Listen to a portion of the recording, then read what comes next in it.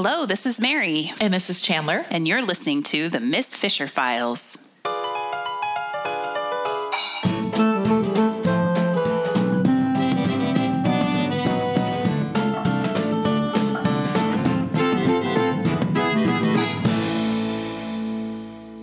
Welcome back. We are talking Season 3, Episode 5, Death and Hysteria. And before we get any further, we need to explain some of the background noise.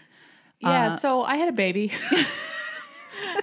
And that sound you hear is my son in the background making little itty-bitty baby noises. I know, they're really, really cute. He's really cute. But we figured you needed to know what these noises are. And yeah, it's not us. Yeah.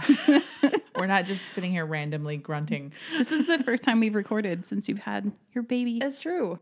So we were actually holed up here in the nursery with him because it's like the least echoey room in the house. So it's actually pretty good for recording. But except there's my the son baby. is not very sleepy today.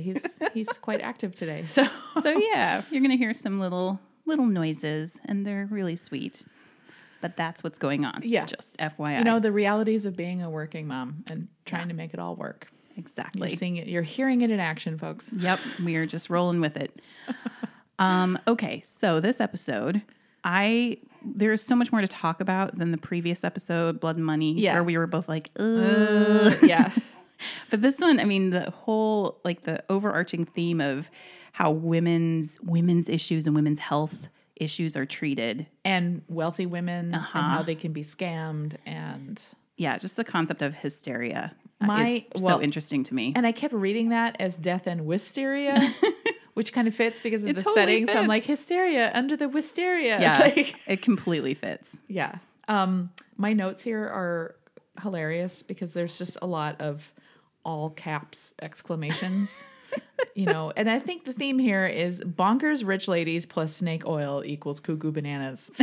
It's very PC of you. I know. I'm being so flippant but I feel like that's part of the heart of this is that the people, you know, there's a character here who's really suffering from mental illness and the stigma of mental illness, and that is Jemima.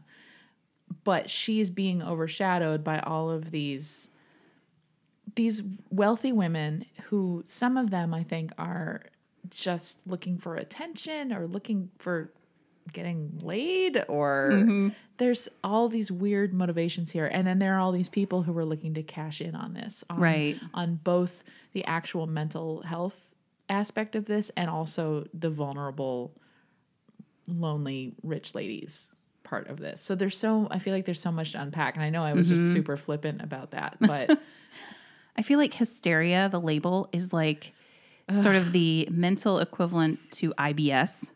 Yeah. The digestive. Or fibromyalgia. Like it's a catch-all for something they don't really understand. Yeah, fibromyalgia is that way too, like chronic pain issues. Yeah. And that's another thing where women are told that their pain, their symptoms are all in their head. Yes, that's true. That's the modern day equivalent. Yeah. And hysteria is such a even in the 1920s, it was a throwback. They didn't, I was reading about this. They did not take it out of medical terms until 1980 or something. Oh, nice. Like they were still using it in certain places. I am shocked. I tell you, shocked to hear this. Yeah. Yeah. So and hysteria the root is hystera, which is Greek for womb.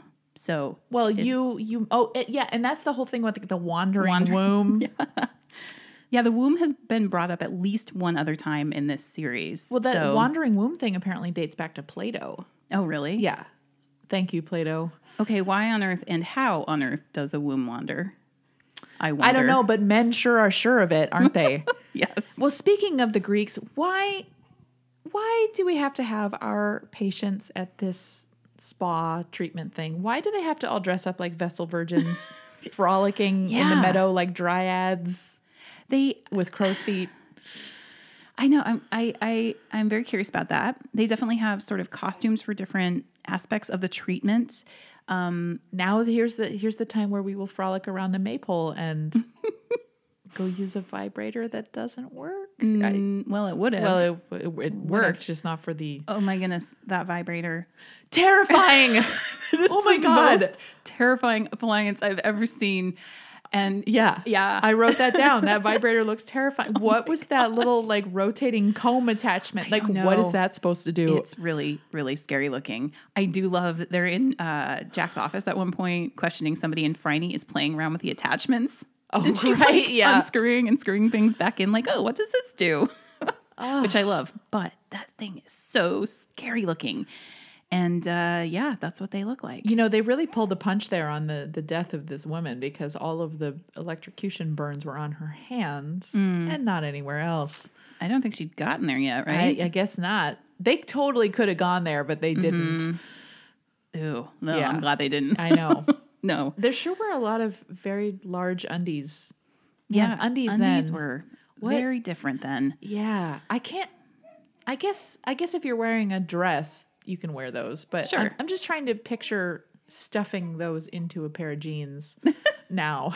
Right. It wouldn't work. I don't think it would be very practical. I actually wear something like that. They're like petty pants. Oh. So under skirts and stuff. Yeah. Yeah. And I really enjoy those. But I also wear regular underwear. Yeah. So yeah. I just, it would feel so loose and like commando-y. Like just, Yeah. yeah. But I mean, I guess if that's what you're And used high to. waists. I can't do it. I'm good with that. That's fine with me. They're real big. Yeah. Yeah. So I don't know. I'm glad to live now. People don't think our wombs are wandering around, which is nice. Right. Well, they diagnose us with all kinds of other things Yeah. that are equally ridiculous. But you know, we're making some progress. Yeah. My husband walked in the room while I was rewatching this for my notes, and he said, "Oh yeah, the death by vibrator episode." Pretty much. Yeah. So, did you do any research on like the history of vibrators? I did not. Any... I'm going to play the baby card here and Okay. confess Oh, that yeah. I didn't have time for that. That's a big card. You play that all you Oh, want. I'm milking it. Yeah, do it. Literally. To mix my metaphors. I did do some research because this is something I have found interesting for a long time. So we are coming out of Victorian times in this episode. I mean, when the show is set. And so the Victorian era was known for its like sexual repression.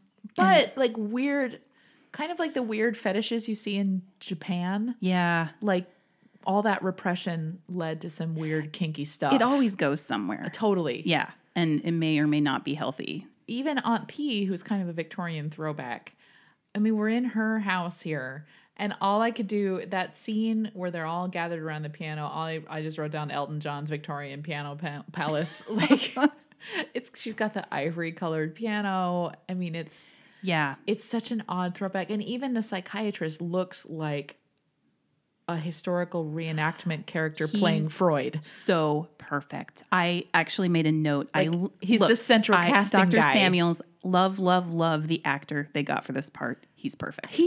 I was like giving him all kinds of side eye because I'm like, they just went to central casting and they're like, who is the most ridiculously Freudian? He's so good. He's so perfect. He's like exactly who they needed for that role. But the only thing he's missing is the German accent. Like, but he's endearing. Like he seems to really care about his patients. When he sits down with them and talks about how he's basically rescuing these women from castration, from like female castration. Yikes. I mean, I have more sympathy for him. Yeah. Because he's trying. He's recognizing what could happen elsewhere. It's true. And trying to avoid that. It's true. I am someone who's extremely skeptical, though, of hypnosis, shall we say. And I don't know. I couldn't help but roll my eyes when he's like snapping his fingers and they're instantly under his spell. And I'm like, come on.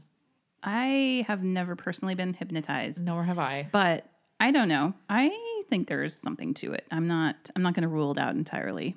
I don't know. It seemed such like a movie moment. Like he clapped his hands and suddenly she's clucking like a chicken. Like it's definitely good for TV. That's for sure. But I don't know. Maybe it works.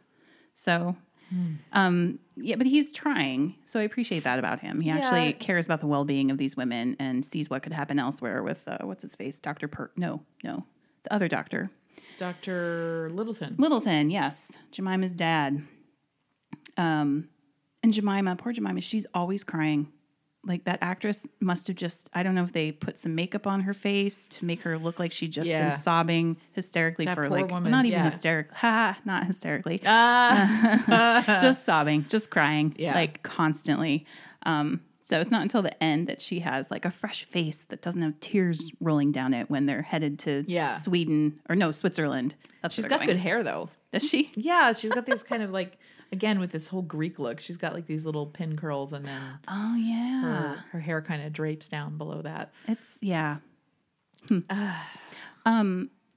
back to the diagnosis of hysteria. So this is a very popular diagnosis in London at the turn of the century. And it was mainly wealthy women coming in with different different ailments that's who had that's who has access to healthcare. Right. Yeah. So, same deal. Yeah. And so these doctors would stimulate the clitoris manually. Oh goodness. Yeah. That was the diagnosis or the what do you call it? Prescription. Yes, that was their prescription. I got a prescription for you, lady. Yeah, they're like, hang on, let me take care of this. Lie back. And that's what they did. Well, hot damn. And they call it like a volcanic expulsion of energy or something like that. So basically an orgasm. Yes, that was it. That was what they were trying to achieve to ease whatever this ailment was. And well, who doesn't need a little release now? I mean, yeah, I get it. It can sometimes be exactly what is needed, but I don't really want to go to a doctor for that. So the vibrator is a result of this practice, and it's actually because a male doctor was getting carpal tunnel for real. Oh my God. This is why they came up with this contraption. That's hysterical. I just said it again. I can't. I know. It's so worked into our language. Yeah. That I'm trying to recognize that. I obviously have already said it in this podcast, but and me. Right. It's really hard to get out of our language. Wow. So that's where it came from. The vibrator was not. And then every woman is like, yeah, I told you couldn't hack it. But like the idea that this thing that women find so much pleasure in was not even created for us. It was created to help a man. Well, and I think there's something else to unpack here too, where they're only just now really starting to study the clitoris as an organ and how it is unlike male configuration. Its only purpose is pleasure. Is pleasure. I know. Yeah, we possess this thing. Yeah. It's one its purpose. Only job. You had one job. It's amazing to me. Yeah. No, I like that a lot. I take a lot of comfort in that. Like, I have a thing that you don't have. Yeah. Yeah. And it's just for fun. There was a amen, kid. There's a little French animation that I should see if I could try to find. It's about what the clitoris does, and it shows like a little drawing of one, like and like the two little legs that it has, and it's like walking around and like, here's my job, and it's so great. Yeah, I would like to see that video, please. Yeah. Let's see. Oh, so the reason that this whole shop has been set up at Aunt P's estate is because Arthur died, her son. Yes. And I'm sad about this. I'm sad about how it was handled. Like, he's just poof, gone. I guess obviously the actor wasn't interested in coming back. I guess. I don't know. I mean, I felt like Arthur was an important enough character and an interesting enough one that I wanted more of that before they then killed him off. Yeah. So I was disappointed. Also just like, there was no explanation for it because he obviously had some cognitive developmental disabilities. They said heart problem, like he had a bad heart, and that's what killed him. But that was all tacked on later. Yeah, like yeah. And it was said by one of the women who was not very sympathetic in any way. Yeah. I love that they got that portrait of him though, because that's what they would have done. Yeah, that portrait was so great. It is, and it's used really well with Aunt P not being able to face it and keep turning it down. Yeah. They kind of delve into Aunt P a little bit more in this episode, which I like, and then her relationship with Phryne is, developed a little bit more. And then also with Bert and Cess. I know. Twice I wrote, aw, Bert, heart. I know. Yeah. I know. I love that they have this new kind of relationship, Bert and Aunt P. And he's able to talk to her in a tough love kind of way that no one else can. Well, he can kind of tell it to her straight. He doesn't do the whole deference to rich old ladies thing that everybody else treats her with. Yeah. So that conversation that they have when she's like polishing silverware at the dining room table. And I loved that shot. I wrote that down, that when like the light is shining through the crystal that's all lined up at the table, and it's all centered with the windows there. And I just thought I thought this whole episode was beautifully shot. It was really cinematic. Like it is. The scene at the end where Jemima is up on the tower thing. Yeah, up in the bell tower, and the shot just kind of sweeps up there, and it's this really long camera pan. Like they don't cut to another camera. They do the whole thing in one long shot. And usually I don't even notice that stuff, but I actually noticed it. And I thought it was really beautifully done. It is very cinematic. You're right. There's also sort of a gauziness to this whole episode because of the light, the quality of the light. And kind of the diaphanous fabrics that are everywhere. And there's all this stained glass from Rippon Lea. Yes. It's which so we've beautiful. Seen before. Yeah. They also use light in an interesting way. And I'm trying, I feel a sense of shame that I can't remember the exact scene, but there's a scene where Phryne and Jack are looking at something close together, and the shadow on the wall has them smushed together as though they are in an embrace kissing. Oh, I didn't see that. 1,000% intentional. Wow. Yeah. So light is very important in this episode. Yeah. And done very well. Well, now you've been to Rippon Lea. I have. Which is awesome. So this episode is particularly fun to watch now. So Jojo and I took a tour of it, and we had to take a tour, unfortunately, because they just don't let you wander around. No, they do on the grounds, so that was really fun. That's good. I snooped around, so that was really fun. And so is the conservatory actually part of that? Yeah, it is, and it's stunning. It's just off of the pool, and they've got it's called a fernery.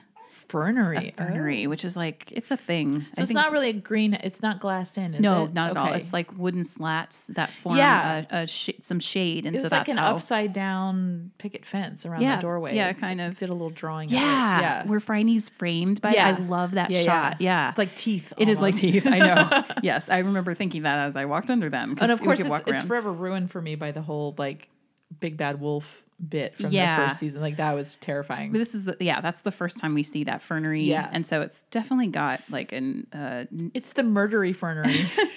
The murdery. And now they stash their vibrators in there. Yeah, and conveniently leave a sprig of, what was it?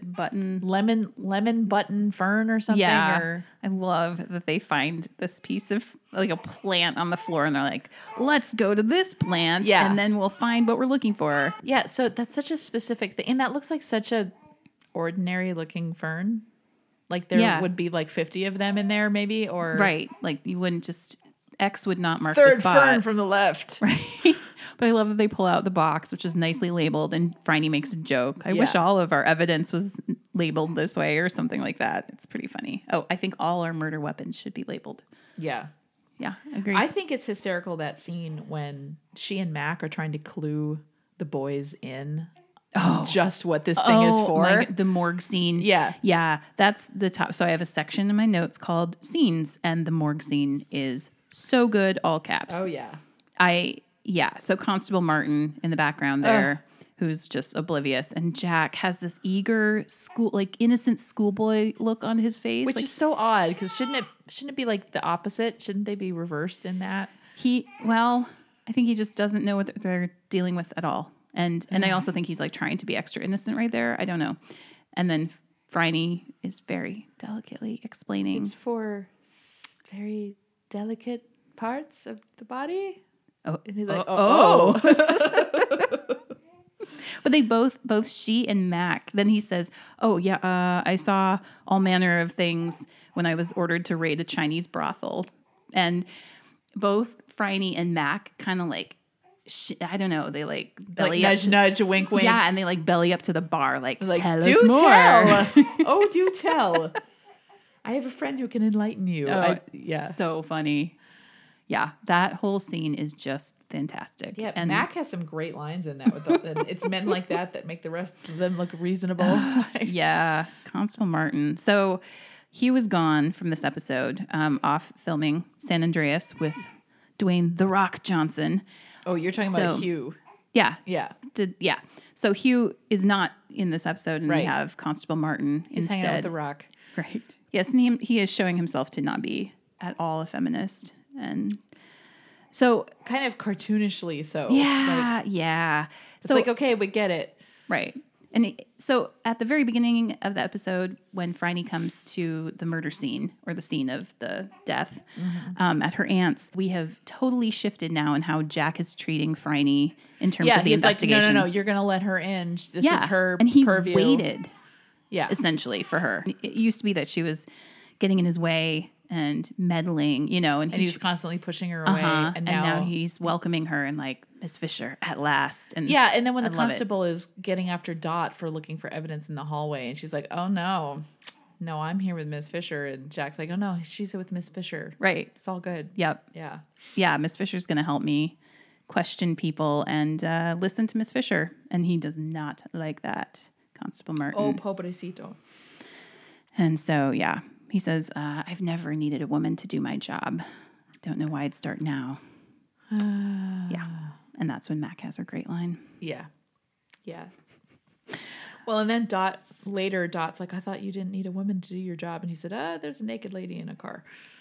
What's with there's so many naked ladies in this. That scene when Aunt P and Phryne, and they're all threatening to strip down. I'm like, come on, do it. I know. That would have been so great. It is really funny because you don't see it coming, especially Aunt P. Yeah. So sometimes Dolores, that's her name, right?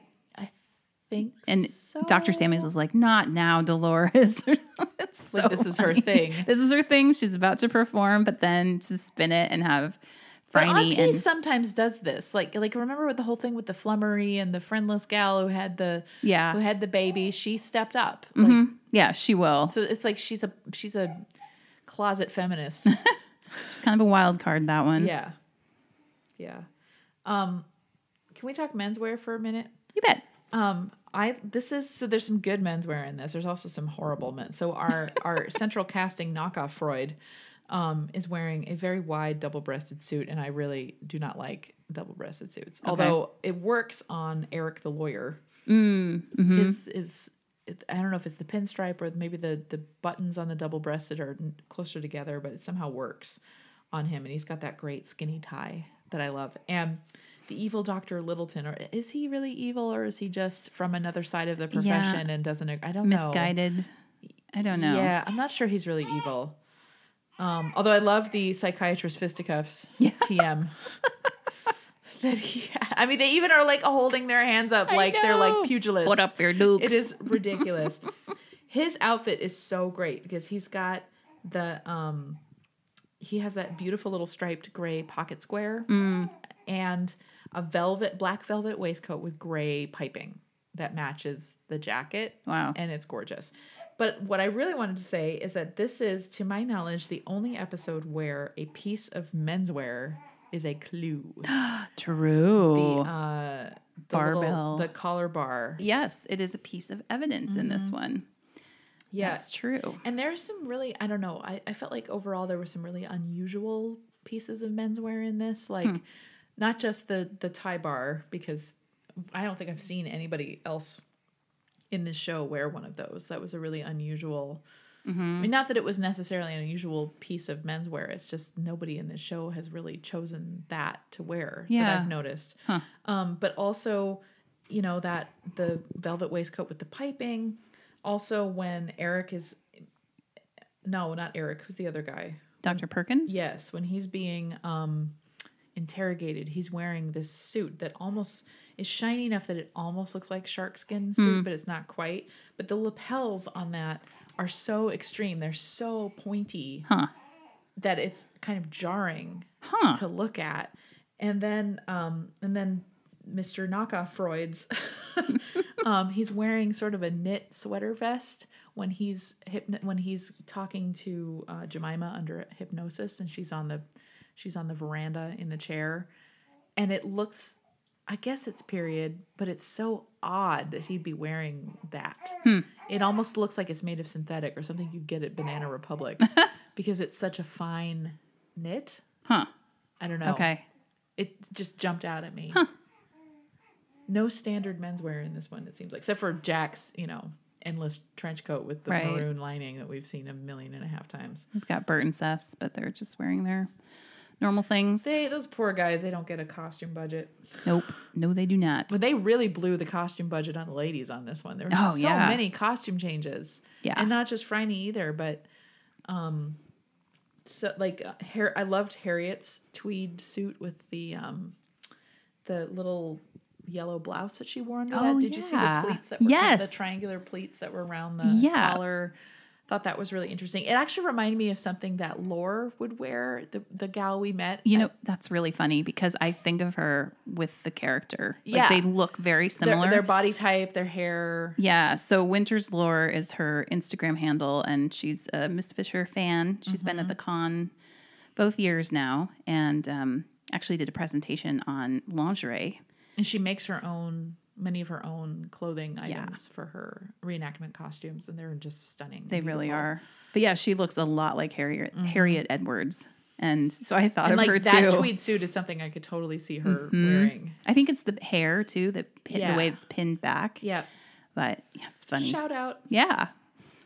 Yeah. And I loved, have we seen, so the red polka dot coat that we've not seen that before. No, we have not. Have we seen the hat before?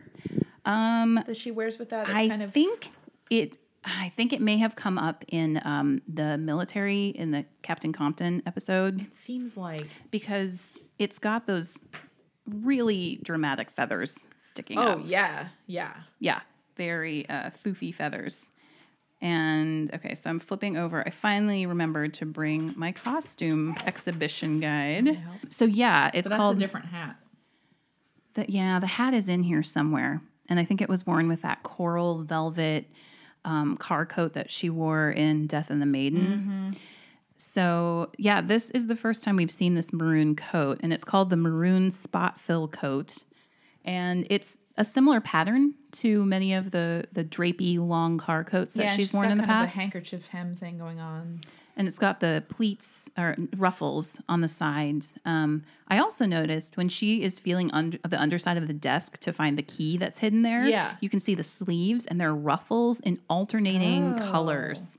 So there's that cream, like a crepe de chine that is the lining of the coat, and then it's also what Phryne is wearing. She's wearing kind of ivory trousers and a camisole, and so it's that same creamy color, and it's really, really nice, and it just has that drape, like this is yards and yards of fabric in there. It would have cost a fortune, and it also features that semi-drapey scarf thing. Yeah, she's all about the not very functional scarf.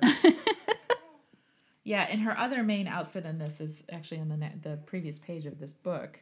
I love the pairing with that dyed straw hat with the feathers. It's almost like an entire wing.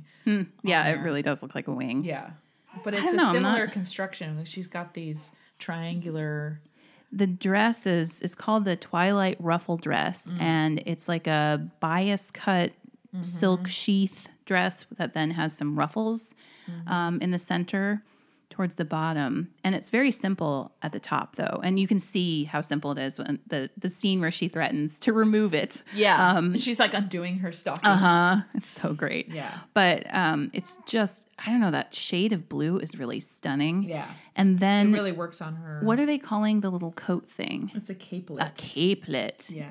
And we've seen that somewhere else. I feel like she's worn it in a different episode. I don't think so. I think this is the only time she wears this capelet because it's so graphically different than everything else because it's dots. It's like different shapes, or not shapes, different sizes of circles that are kind of interwoven. Like crocheted. They do. It says lace, but I think this is a really unusual pattern. Yeah. It's not like anything we've seen. It's not, Egyptian or like Art Deco. It's probably very graphic. Yeah. Well, and it's not in this photograph here, but she's also pairing them with these very delicate lace gloves, which are so not practical. Like, no, I know, but I love them. Yeah. And they've got that almost fish scale pattern in the cuffs. Yeah. Those gloves are great. Yeah. I love how she whips them onto her shoulder. Oh, yeah. When they succeed in preventing Dr. Littleton from taking Jemima. Like, ha, you thought you could mess with us. But yeah, I think it's those two. Oh, no, there is a third outfit that she wears that we haven't really seen. And it's got that kind of very dark emerald green capelet or jacket. It's like a small bolero jacket, maybe. But when it catches the light, it's obviously got some sort of iridescent business, and then it absolutely picks up the light shining through those emerald teardrop earrings. Yes. Oh, yeah. The light coming through those earrings is really stunning. It's like a burnout velvet pattern or something. I think it's velvet, which is like over-dyed or something. Yeah, crushed velvet it definitely or something. has some sort of iridescence, and that might be the velvet coming through. But it is really pretty. It's and she's in her classic Phryne under layers, the black trousers, the black camisole with then this drapey sort of short kimono. It's like a kimono adjacent. I don't really know what you call this thing. But I think these three outfits we don't see or we have not seen before. And don't again. I could not swear to the last one. Okay. The coat, the burnout velvet coat. We may have seen that before. But yeah, definitely that maroon coat and then the blue sheath dress and shawl or capelet. Yeah. Are very much just this episode. Like they're kind of I don't know, it's like the iconic outfit of this whole episode. Yeah. Yeah. I feel like the other woman in this who's really beautifully dressed is Jemima.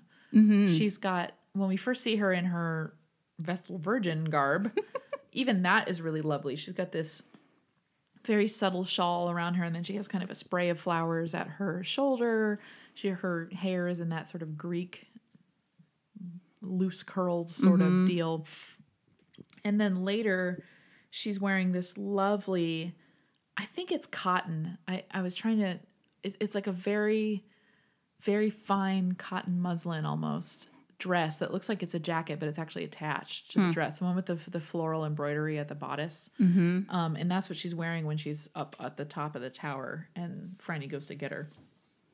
But we get some nice, in her hypnosis scene, we get some nice close-ups of that floral embroidery, and it is just stunning. It's so beautiful. And it's such a diaphanous dress. Yeah, that's the perfect word for kind of the whole lighting and the episode in general. And what all these women are wearing. Yeah, and she's also wearing, I didn't get a great look at it because it's just sort of flashed on there for a second, but at the very end she's wearing yet another diaphanous dress that's sort of white. She's kind of really depicted as sort of the innocent virgin in this because she's always in very light pale colors and totally in contrast to Phryne, who's wearing her signature dark bold colors. It's like she is a woman of experience and Jemima is this little slip of a thing who is sort of floating through life, clinging to others. So the scene on the tower thing, I find so annoying. Really? I shouldn't, but I do, because she slips not once but twice, and I feel like that's a card that you play one time. And it's so like, you're right. Has there ever been a scene like that where they didn't slip? Right. Also, that ledge is actually very wide. If you look at it, it's very, very wide. She's in heels, though. I mean, she's in a state, so perhaps she is hysterical. Phryne's not wearing shoes. No. And I also bet that they had her harnessed to that tower. They're not going to let their leading... Essie Davis is valuable talent. Oh, yes. Yes. I'm sure there's like a rider in her contract about that. But I will happily climb whatever, but you're going to harness me to it. Yeah, exactly. Even if she didn't want it, I'm sure they had to do it. Yeah. But yeah, she comes up to kind of talk Jemima down. But the slipping twice thing, it was just unnecessary. And like, I don't know, played on that emotion too much. They hit it twice, and you're not allowed to do that. Yeah, you're right. Also, when they come down, she comes through the front door. They all parade through the front door, and Jemima's got the blanket wrapped around her shoulders. Why do they always put blankets around people's shoulders when they've had a traumatic experience? Well, isn't that for a shock? Doesn't your body temperature dip or something? I guess, but it's don't know. 80 degrees there. But they do it now too when people have experienced something. Like you always see somebody. I know. Right after. I see it on TV. I've never seen it in real life. Luckily, but it's yet another with these TV tropes, like the hypnosis thing. Clap your hands and they're suddenly asleep. Yeah. And anytime anyone's gone through anything unpleasant, wrap a blanket around them. Well, there must be something to it. But I'm surprised they come in from outside because I would have thought the tower, the entrance to the tower from the ground would be from inside. Inside, yeah. So somebody didn't think that through. I don't know, but continuity editor. I didn't check the tower when I was there. I should have checked the tower. It's accessible only from the inside. Yeah. I can't imagine. But it makes a really good scene to have everybody parading back in. And also a chance for all of the extra rich. Slightly bonkers ladies. There's so many of them that don't have a speaking role. Right. It's like when they come in and they go right past the camera. I'm like, oh, hey, who are you? Yeah. I don't know you. It's like in Call the Midwife where there's all these extra nuns that are singing and they don't have a job. And it's always like Sister Monica Joan, who's not in her right mind most of the time, is always amazingly answering the door and turning people away and answering the phone. But there's all these extra nuns. What are they doing? Where are they? Spares. Do they just go away until it's time for compline or what? Sure. Where are the babies that they're delivering? These things anger me. Yeah, my objection to the tower scene is really just a pet peeve. It has nothing to do with the world. Yeah.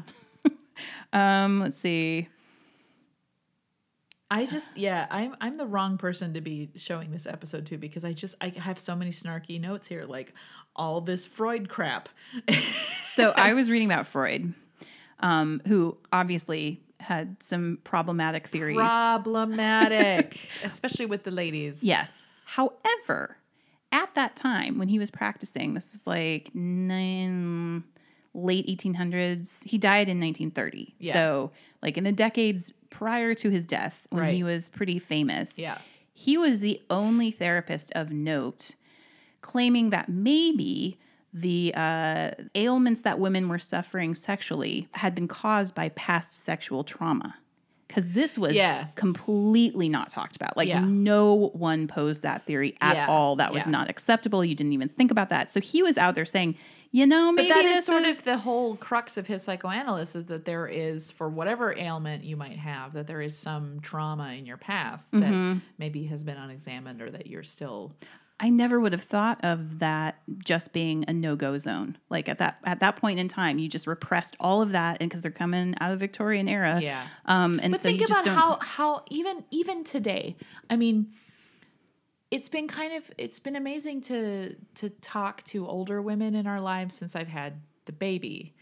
And for people my age who've had babies or even a little bit older, I mean, we're having conversations about like kind of graphic things that happen to women when they're in labor and all this stuff. We're having these conversations, and my husband is like right in there. He's like not afraid to talk about it. He's like, oh yeah, and then such and such happened and blah blah blah. And can you believe that this is so common and so much? Like he has done so much research and he's like not afraid to talk about it. But then he'll try to talk about some of these things to some of his older relatives, and especially older female relatives. These are people who grew up in Kansas. They were born in like the 1930s and 40s, and it is so uncomfortable for them. And this is all filed under the umbrella term women's problems. Right. And they still refer to it. Even today, it's 2019, and these people still refer to it as, oh, I have women's problems. There's no need for us to talk about it. And it makes me so sad because they've been conditioned all their lives to suffer in silence and be embarrassed to talk about it and probably not, if they have some sort of ailment, probably not get treatment for it. Right. No. Treatment. Right. There's stigma attached to that, and you're just going to figure it out on your own or just suffer through silently. Yeah. Which is so terrible. And you're right. That still happens. And when you step back and think about how many women have always been on the planet, it's been about half the population. Slightly more than. It's a universal thing. You know, having children has happened to a lot of women. Yep. And yet the language that surrounds it. Sexual assault has happened to a lot of women. All of these things are very, very common. And yet they're just shoved down. We don't talk about it. Yeah. Have you watched Mrs. Maisel at all? No, it's been recommended to me. Yeah, I was hesitant. I like picked it up, watched half an episode, and then put it down. And then enough people were like, "No, I really love it," that I went back. It's pretty great. Yeah. But she's a stand-up comic in the 50s, I think is when it's set, or early 60s, and mentions when she was pregnant, and they yank her off the stage, and they're like, "You are not allowed to say the word pregnant." Wow. And previous comics are up there saying every 4-letter word you can imagine, right, but you can't say pregnant. But you can't say pregnant. And I was like, oh, that would have been a thing. I mean, think about like Lucy and Desi had to have separate beds. Right. In television programs, they could not, the couple could not sleep in the same bed. The like morality code. Right. Well, or Maria von Trapp, the Von Trapp singers, the actual one, not, Julie Andrews playing her, the actual Maria von Trapp. She toured the world as a singer in the, 1950s, 60s. And at one point she was touring with her, I think she was pregnant with her last child. And at that time, no theater in America, at least, she was touring, I think, in New York. No theater would let a pregnant woman up on stage. Jeez. And she was like, oh, hell no, you're not going to cut my tour short just because I'm pregnant. And she was very pregnant. She was like 8 months pregnant or 7 months pregnant, quite You can't visibly. hide that with like a poofy dress. Well, but she did. So she had a costumer who worked with her. And the costumer was a woman and said, oh, there's a secret to this. All you have to do is make the bust really, really big. And from the audience, as long as the bust looks proportional to the rest of your body, they'll never notice. And so they just gave her this tremendous rack in her dresses, and it hid her pregnancy right up almost to the end. Oh, that's interesting. And she just kept performing and was like, screw you, I'm performing anyway. Do you know of Cardi B? I know of her. Singer, rapper. Yeah. She did something kind of like that. She performed on Saturday Night Live and had not officially announced her that she was pregnant. Yeah. And so her first set, and I watched it like a few days later. Yeah. After this had hit the interwebs. And so the first set, she wears something like that. Like it's hidden really well. Yeah. And then her second set, they start with this tight shot. They're like right on her face and her upper body. And then gradually through the song, they pull back. And then it's revealed that she's pregnant. It was kind of cool. I kind of loved it. I know. Yeah. Oh, yes. So back to this show. Actually, no, there was another thing I was going to mention related to a current show. Oh, yeah. So I finally watched the short documentary that won the Oscar this year. Oh. Called Period, End of Sentence. Yeah. And it's on, I don't even remember where I found it. I feel like it was partly produced by Netflix. Okay. So, yeah, I think it's on Netflix. But it's like 25 minutes. It was really interesting because it's set in India, and they pose the problem that Indian women and girls so often stop going to school. Oh, when they get their periods. Yes. Because there's no supplies available to them. There's no supplies. There's a lot of shame. There is so much shame that becomes so apparent. I mean, the girls are like tittering, like they can't even talk about what they experience. And then boys are just like, and some of them, and they like pose the question to a bunch of teenage boys. And they're like, what's menstruation? And one of them's like, oh, I think that's a problem that happens to women. And it's like very clearly a problem, an ailment, like something really bad that only happens to women, but they don't ever have to think about it. But just knowing that is happening right now. Yeah. And in a country that in many ways is very developed. Right. It's just so, I don't know. It's sad. It's revealing. And the fact that something like that happens to literally half of the population. Yeah. Is the one thing that's a barrier to getting an education. My God. So the premise of this documentary is this man builds a machine that will make pads. Wow. So they bring in cotton, and he shows these women how to use the machine, how to make the pads. They're disposable pads, and they're talking about what women are using other than that. And it's like terrifying and disgusting. Oh, yeah. And then also disposing of them is horrifying too, because and it's just all shame. It's just like coated in layers and layers of shame. So they're showing the women how to make these pads, and then they go around selling them. They're also talking about buying pads from a shop. It's always a male shopkeeper. Right. So it's just a really traumatizing experience all the way around. Right. And so they are now employing women who have never been employed before. They're like actually earning money making these pads that are then sold to women at their door. Like women they're going to women, not having to. It's amazing. It's really worth watching. It's 25 minutes, won the Oscar. Highly recommend. But yeah, it shows just that the stigma and the shame is still there. The fact that we're still talking about this, that this is still something that's not solved is crazy to me. It's Yeah. All the rest of my notes are really random. Like mine the are Elton too. John's Piano Palace and tell me more about that. That scene, that shot just struck me as, I don't know, uber Vegas-y gay / old lady. Like it's gay / old lady. There's a fine line between old lady and old queen. Perhaps there is. Yeah. Footnote on that. So back to Rippon Lea, the actual estate in the Now Times. They used everything that's in that estate currently. Like they just shifted furniture around. That is all. It is all there. I could identify, the piano's there in the same spot.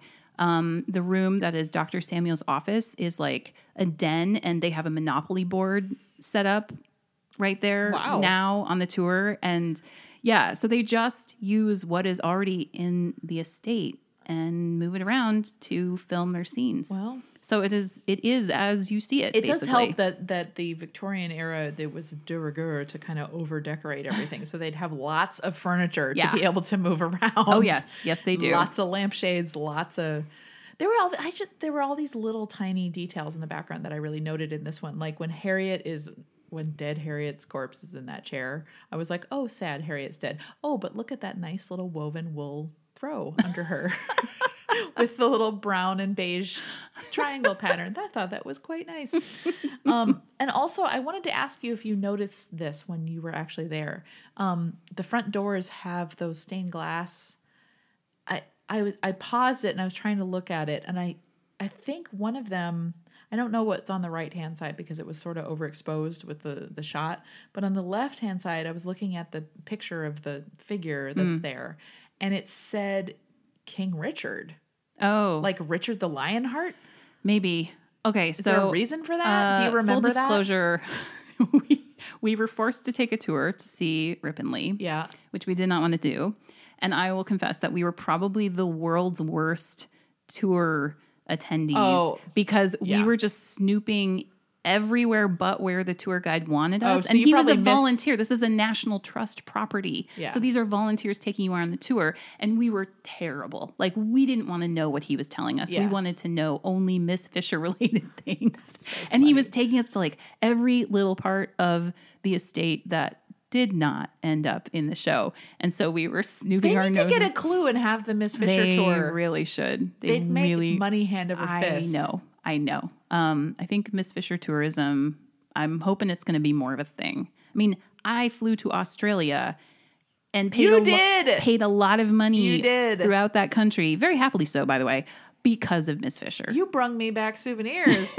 They had good ones. I mean, really good there's ones. Like good stuff there. Yeah. They should make it a little more Miss Fisher friendly. But anyway, we were terrible tour people. I'm a terrible tour person anyway. And so I'm sure all of that was gone through. I'm sure that we learned every little fact about those because we stood in that entryway for 20 minutes and JoJo and I were just dying because we also, here's the other thing, directly after this tour, we had to book it cross town to have lunch with Carrie Greenwood. Oh. So that was a big day. We couldn't linger. And so we were like, let's get to the bathroom where John Andrews dies. And we had to persuade our tour guide. We're like, so we really want to see that bathroom. And he's like, oh, I'm really not supposed to take anyone in there because they're using it for storage. But he let us go in. They are, in fact, using it for storage. And there were some hat boxes or something very quaint in the way. because I was ready to throw myself on the floor in the same pose. I had practiced the pose of John Andrews dead lying on that bathroom floor. That's hilarious. And I was going to do it. And there were some hat boxes and some other things in the way. I still kind of regret not doing that. I also didn't want to get our tour guide in trouble. Yeah, because he'd already kind of bent the rules for you. Yeah. But yeah, I know where that bathroom is. Oh, man. Rippon Lea is the same as it is in the episode, and they just moved furniture, and it's a really beautiful place. Yeah. It's got such beautiful light in there. Mm-hmm. And so many of those Victorian places are often dark, and it looks like that place is not. It looks like there's lots of beautiful, and the woodwork is kind of lighter in there. And it just seems like also the Australian sun. I think it's just brighter there. Really I think everything takes a beating. Yeah. There, actually. Yeah, including the people. The high rates of skin cancer. Oh, really? Oh, and government subsidized sunscreen. You're kidding. No, I'm not. It is reduced Socialism! in price. Yeah, right. It's not free. It is not free, but I got a giant tube for like $12 of really good stuff. Good sunscreen is really expensive. Good sunscreen. Here. Yeah, it's put out by the Australian Cancer Council. So very specific to avoiding cancer, not just like, I don't know. Basting sauce? Yeah, right. It's not just like suntan oil. It's real, for real. But they subsidize the cost of it. So I brought home they're doing something right. A really unreasonable amount of sunscreen. Wow. In your checked bag, I guess. In my checked bag. Counts as a liquid. But you know what? I forgot one bottle. And it was a really good bottle in my carry-on. And they had to take it from me. And I was so sad. I still mourn the loss of that other bottle of sunscreen. Can't you mail it to yourself from the airport? Like, I know. I wondered about that. But we were already through security. Like, it didn't make sense to back up the train for my sunscreen. It was so sad. It was really dumb. Anyway, yeah. Australia, sun, great. Just the country. It's great. I'm sure I will be yammering about Australia more as we finish this up. I want to hear it. Okay, good. And we're going to be recording an Australia misadventure for our other podcast. For our other podcast. Please see misadventurepodcast.com. Yes. There were like two more things I wanted to mention, I think. Doot. Yeah, I have other little notes, but it's just not that important.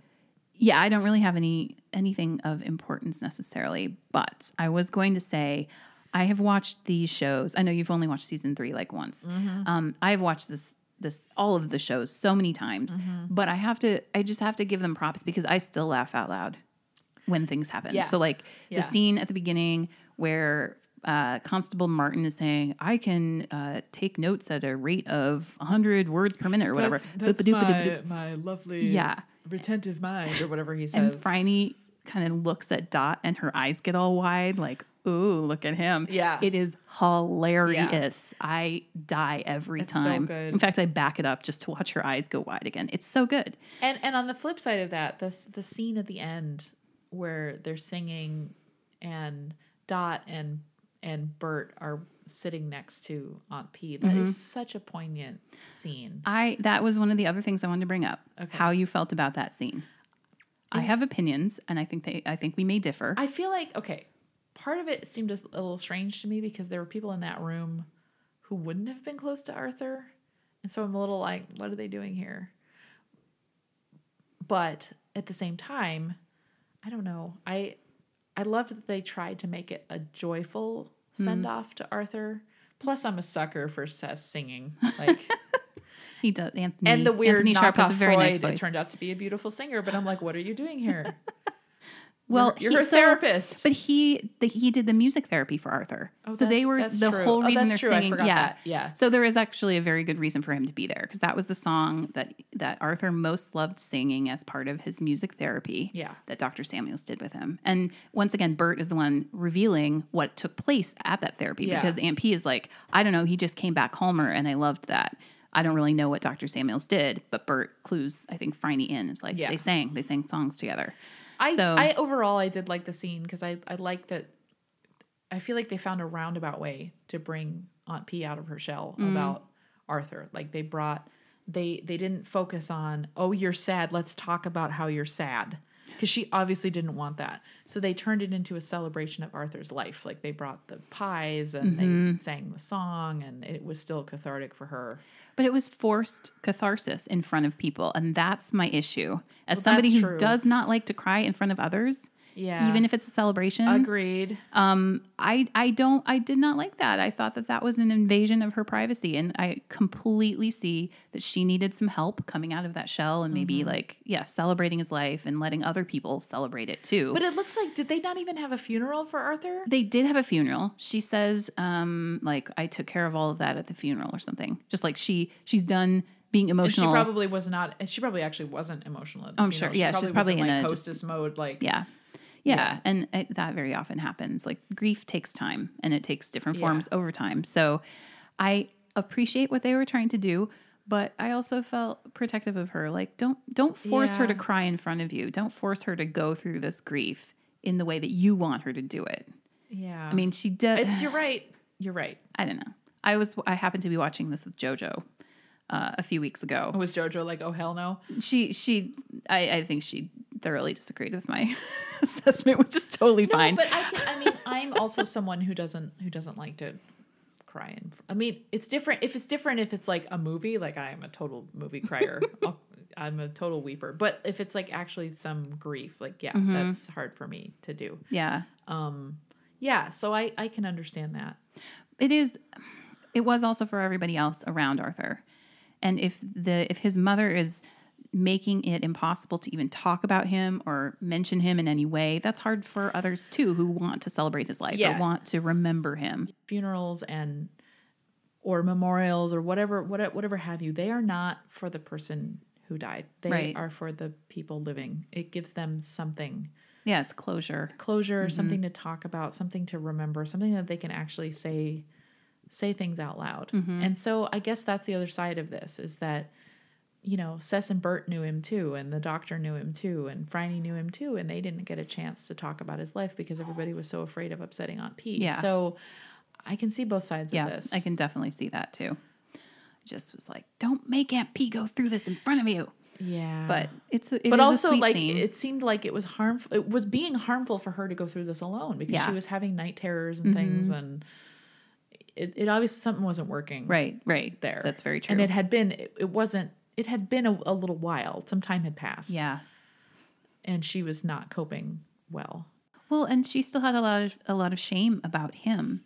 And I'm sure there was a stigma at that time to have a child who was not, quote, normal, or when she hosts a party, she has him upstairs or something, hiding away. Yeah, she kind of hid him away from the public. Yeah, and that's what people did then. Right, and it's heartbreaking. So then, if that person also dies, then it's like you're twice less likely to want to celebrate their life. Let's never speak of this. We pretended he wasn't alive when he was alive, and B, when he's dead, now we just like bottle it up and put the portrait down. Man, wasps! I tell you, I know. It is not like this everywhere, and I have to say, their entire motto is "Let us never speak of this again." Let us bottle this up and shove it down real deep. Yeah. Oh boy. No, the cultures where you emote like very effusively. Let's at get some funerals. Sicilians on the phone. Yeah, exactly. So much healthier. Yeah. Oh my goodness. Yeah. Now, they might have the embarrassing public argument, but they get it all out there. I know there is a lot to be said for that. Yeah. I guess my last comments have to do with the extreme sexual tension in this episode. I wrote flirty McFlirtface. So yeah, we have that trick of the light where they're like embracing. But as they come through the front door, and it's when she's wearing that maroon coat, she is like a barnacle on him. I mean, she's wrapped herself sometimes she holds his bicep as they're walking together. Wouldn't you? Like, well, yes. But she's like wrapped around him. It's like a 3-legged race. Oh my God. Is what it is. They're doing a 3-legged race. So tell me more about this brothel. And the very end, when she's like, tell me more about this brothel. And he says, find me a more intimate setting. He is rising to her level of flirtation in this episode. And I don't know, it's like game on. Since Murder Mozzarella. Unleash the fan fiction. Oh, there is lots. I'm sure there is. You never have to worry about that. What else? Okay. I I don't even know if this is worth mentioning, but when Phryne and Aunt P are together in the hallway, and Aunt P is asking her why she gave £1,000. So she's kind of grilling her about the check that she wrote. And Aunt P's like, I don't know. I don't remember doing it. Or, it might have been, There is a handheld camera at that point, and it is so jerky. So why did they make that choice? This is what I posited when I was watching with JoJo. She had a theory that they wanted to do a tracking shot, but it's at Rippon Lea, which is historic, and they maybe in a narrow hallway. Yeah, and they maybe couldn't put down the foundational stuff that you need to have a camera actually on a track, which I think is what you would normally do. I'm not quite sure. I think that's right. But they do have like newfangled ones that are handy cams, so they align themselves so there isn't the ba-boom, ba-boom, ba-boom. But this is so bumpy, and I don't get it. Weird. It's like I don't know. Well, maybe it's like when we're recording our podcasts and like we can't get one piece of equipment to work, so we're like, we'll just use this one. Maybe it was the backup camera. That's true. Maybe the handy cam part was busted that day. I don't know. But it is super jerky, and I just can't figure it out. And especially when it partnered with that sweeping shot up to the bell tower at the end. Everything else is so like glossy and fluid about this episode, and here it's like it's switched into Law and Order or something, like it's like ripped from the headlines talking about this check that Aunt P wrote. I don't know. It doesn't make sense. I'm very curious about it. And that is all. That is all I have. Do you have any thoughts on our toast? Ooh, I don't know. Something about universal experiences of being a woman. Or just vibrators. Yes. I'll toast to that. Okay. Oh, somebody's upset. I don't really know where to go with this toast, Mary. Yeah, okay. I feel like it's not going to go anywhere good. Maybe we should just toast to the personal massager. Okay. And maybe it was not invented under the most happy circumstances, but I'm not going to complain. It's created happy circumstances ever since. Yeah. Amen. To the medicinal services of the vibrator. Cheers. Okay. Yeah, that was our most dignified toast. Oh, yeah. Oh, we are so dignified.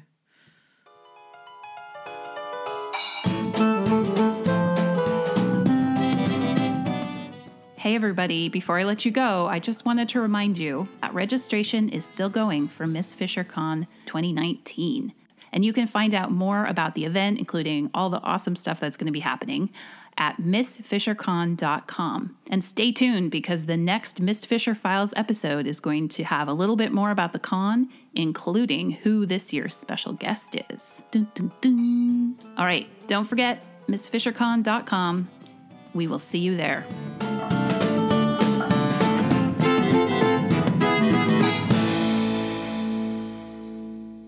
I have such a tendency to just natter on when I'm like uncomfortable. That's like, I have to stop talking now.